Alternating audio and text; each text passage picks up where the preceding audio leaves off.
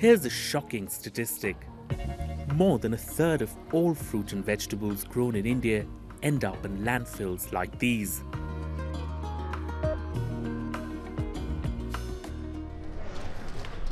But across some 400 villages in the western part of the country, these solar-powered dryers, all operated by women, are now tackling the challenge head-on. These are built by S4S Technologies, a startup that won the prestigious Earthshot Prize for climate impact this year.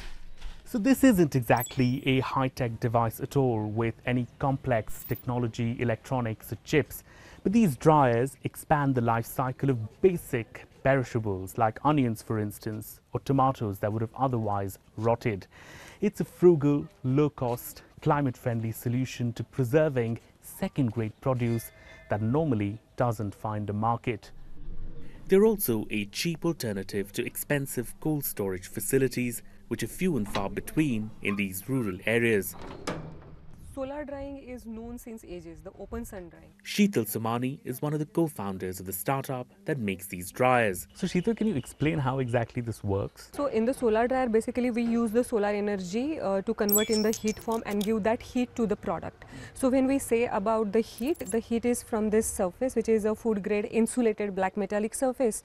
It is giving the heat from the bottom to the product. At the same time, when the air enters from this aspect, we close the dryer. That air also carries the moisture away from the product.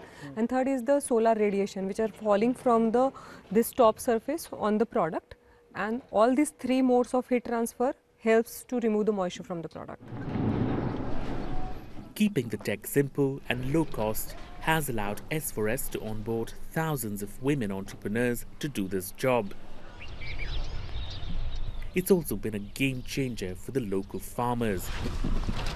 At the crack of dawn, Shivaji Pawar is sorting his onion harvest to be sent to the drying facility. Onion prices are very volatile. When the cost of transport is more than the cost of production, I used to just throw away the crop. Many times the lower grade crop wouldn't get sold. Nearly half of what I had grown would rot. But now all of it gets picked up at the farm gate and my income has gone up substantially. Once dried, the produce comes to this factory, which processes it further into packaged food that's sold to big companies and restaurants. So we started this facility in 2000. The farm-to-factory chain gives growers an assured market and helps cut middlemen. Can you talk a little bit about the various levels at which you're creating impact? We are creating impact at the three main levels. First is the food wastage, where we are reducing the food wastage by converting this B or C grade material into the value added products. That is the first level.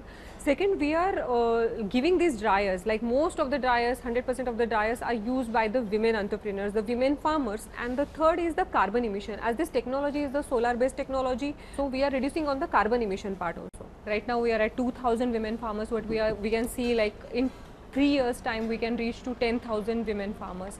And the farmers network that we are building, which is the direct or the indirect farmers network, we can see clearly a 1 million farmers lives we can impact. India is vast and diverse. Identifying the right produce in the right geography and creating a market for it is a challenge. But solutions like these, if scaled up, can help millions of India's poorest farmers reduce waste and grow their incomes.